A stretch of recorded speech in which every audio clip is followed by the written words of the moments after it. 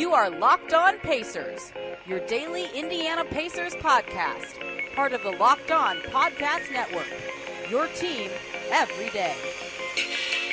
Pacers fans, it is Wednesday, which means it is Draft Wednesday, and we can get right into the injury updates from practice today after we talk about draft. But I always talk about draft because your chances of winning real money on draft are 80% better than on salary cap sites because it's a snake draft, and the pros can't just use their fancy schmancy Excel sheets and download a bunch of lineups and just win all the money. You can get on draft, you put in however much money you want, drafts happen all the time, every second, and you can win and get paid the next day. It's literally the best way to do it. Drafts can be done in under 5 minutes, so literally any free time you can do it. They have an app, they have a website, it's perfect. And if you want to win a free entry into a real money draft to try it out for the first time, when you make your first deposit, insert the promo code LOPACERS and you'll win that free entry into a real money draft. That's right, free entry into a real money draft with the code LOPACERS, but it gets even better. Draft is so sure you'll love it. They're offering Locked On Pacers listeners a money-back guarantee up to $100. That's with the code LOPACERS at checkout. Just search draft in your app store or go to draft.com. We promise you'll love it. That's LOPACERS. Enjoy the drafts. Support the pod. It's the best combo. But let's talk about some of the injury stuff at practice today. Alright guys, so as you just heard in the intro, I was at practice again today, and given the sheer amount of injury stuff going on for the Pacers, I think it's good to let you hear from from McMillan, from Domantas, and from Turner exactly what's going on with them and what the injury situation is. So I think the first guy to start with is very clearly Glenn Robinson III. He's finally back. Well, not back, but he is more back from his injury. He's easing into practice. When I got there today, he and Lance Stevenson were doing a three-point shooting drill, and he was knocking down quite a few from the wing. Compared to last week when I was there, he has some more left on his jumper, but still not as much as he had in the past when you see him in games and whatnot. So I think he's still about 1 or 2 weeks away, but he looks pretty good from that jumper. But let's hear what McMillan had to say about easing him back in so far. How has Glenn looked at these practices? You see him over there trying to just knock some of the rust off, So he's starting to do some live work, not full court. Everything is still in the half court. And, each day we see improvement.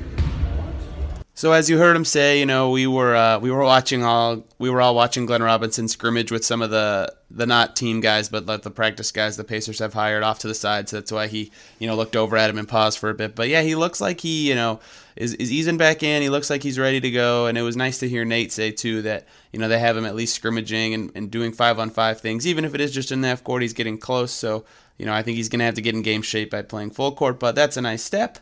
The second guy to talk about, and this one is going to be much, much, much more short and sweet, is Domantas Sabonis, who took a hard fall and somehow did not hurt his wrist. It looked like he hurt it really bad, but I asked him about it, and he made it very clear that his wrist is not hurt. How's the wrist? He's doing good. So that was the easiest questioning process of the day. He said, his wrist is fine. He was a full participant in practice. He had no limitations. Pat Boylan made me laugh. He was commenting, not Pat Boylan. Wheat Hotchkiss made me laugh because he was commenting, how do these guys get hurt like that and they're just immediately good to go the next day? It's unbelievable how quick these guys recover. But Domantas appears to be good to go, and he will definitely be playing tonight against the Heat. But someone who is questionable, and you might have heard by now what he actually is. Turns out Miles Turner got hurt on that really awesome dunk that you saw from him early in the game against the Bucks. When I got to practice, he was in the weight room, and then when he came out on the court, he shot every single shot like three-pointers, and in the paint, everything was left-handed. And I know the left-handed shooting shots was a joke, but I still wanted to ask him about it. He's not actually ever going to shoot lefty, but it was funny to see. And he talked a lot about his injury and why he did the lefty things when I talked to him about it. So just take a listen to what Miles had to say. Miles, how are you feeling? What up, bro? Doing all right. Good. How much did you practice today? I just did weights today. That's about it. So you shooting some lefties. Are you going to bring that into games in the future? No, man. I'm sticking to my right hand. When did it happen last night? After that dunk in the first quarter, something just didn't feel right afterwards, so it bothered me a little bit, just had to play through it. So you heard him say it too, that he played through it, so maybe that aggravated it a bit more, and I'm still not sure if he'll play against the Heat tonight. Nate didn't really know either. Neither of them sounded too optimistic, but nobody ruled it out, so it's certainly a possibility depending on how that elbow of his feels today. Side note, I thought it was really funny he called it the dunk too, like we all knew the exact play he was talking about when he said it, but he was very open to talking about it, which was nice, and given that we didn't hear a ton about it after that game, it was nice to get some clarity on what's going on, but it doesn't sound like it will be something too lingering. Maybe keep him out for a game or two. So just be on the lookout for news about him as the day goes along. But that's where he's at. But they do in fact play tonight. They play that Miami Heat team that they've already played twice. They lost 114-96 in the first meeting, and they won 120-95 in the second meeting. So let's do a little preview of that game against the Heat. So let's talk about the Heat a little. That first time they played, when the Heat won by 18, the Pacers were on a back-to-back and in Miami, and Miles Turner didn't play. So that game is tougher to analyze than their second game, when Miles Turner and Hassan Whiteside both did play. They both didn't play in the first one. They both did play in that second one, and the Pacers just blew them out the door in Miami this time, and ironically, well, not ironically, it was Turner's best game of the entire season. So let's dive into this one. The Heat currently sit at, I believe, 22-17. They just won a crazy game in Toronto last night on a Wayne Ellington buzzer beater. They are 27th in pace, 23rd in offense, and 12th in defense. And, like Detroit almost, they kind of just grind you to a halt and hope that their defense can beat you.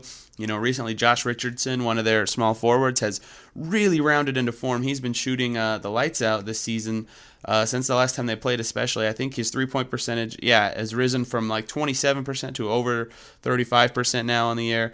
And he's such a good defender that he's really effective on the wing. But let's talk about that second game they played so we can see what the Pacers will need to focus on doing again to get this win.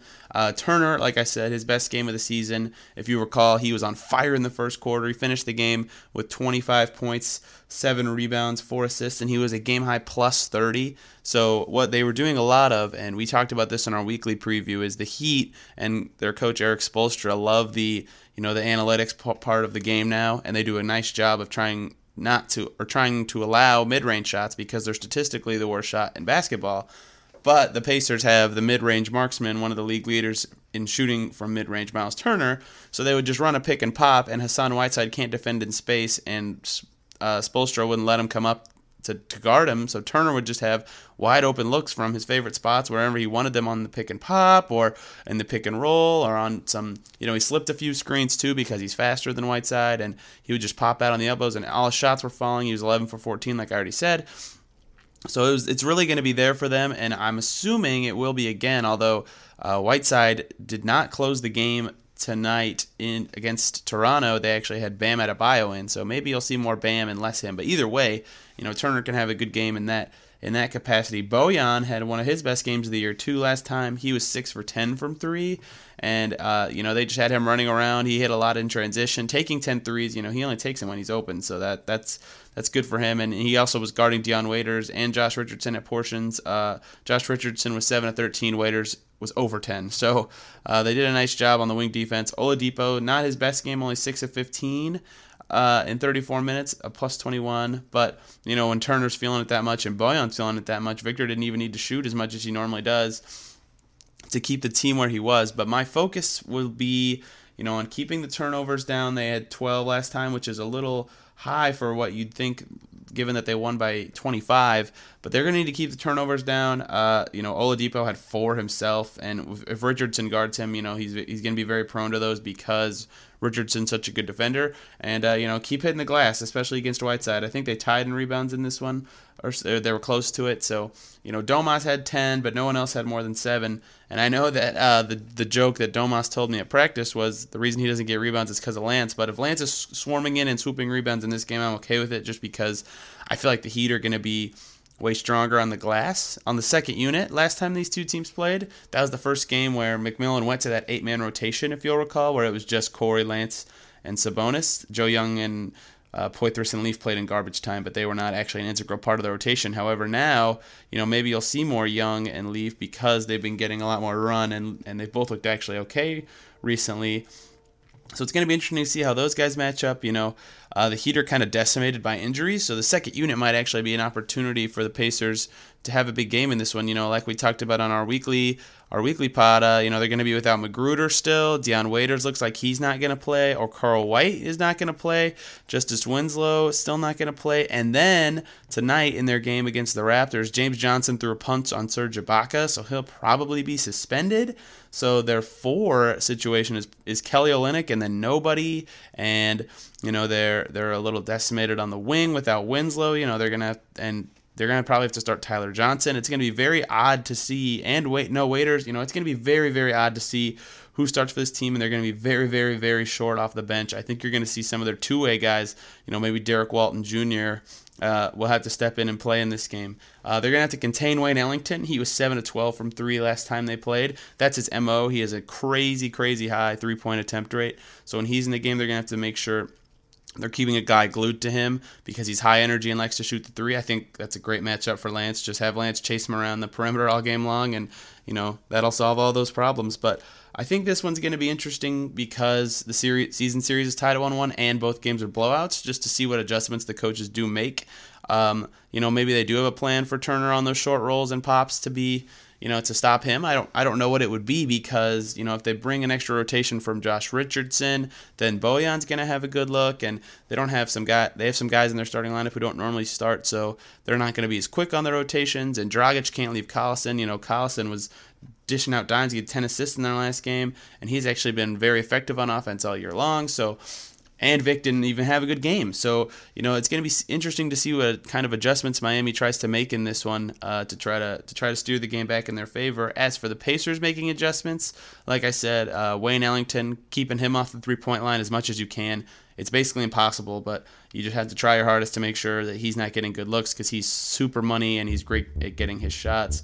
Keeping Whiteside off the glass, I talked about already too. He only had 7 rebounds in that first game, but he only played 22 minutes. And if you'll recall, last season, Whiteside had 60 rebounds in the 3 games the teams played against each other. So he can do it. They just have to do a great job of shutting it down. And then freeing up Bojan on Josh Richardson, if they can do that, I think those are the keys that I'll be looking for. If they can do all or some of those things, I think they have not just a good chance of winning, but a great chance. The Heat are on a back-to-back and very decimated by injuries and suspensions. So, things look good for the Pacers in this one, and I'm going to predict that they win this game by 15 points. But we'll have to see when it happens, and we will recap the game on Thursday for you guys. We'll tweet it out on our Twitter at LockedOnPacers. You can follow me at TEastNBA. I tweet all the stuff that I, get from practice, including some funny nuggets that I couldn't include in this because it was a game preview, but, maybe some other time. But we hope you guys enjoyed this episode. I'm Tony East with the Westside Indianapolis Community News. We will be back tomorrow to recap this Heat game.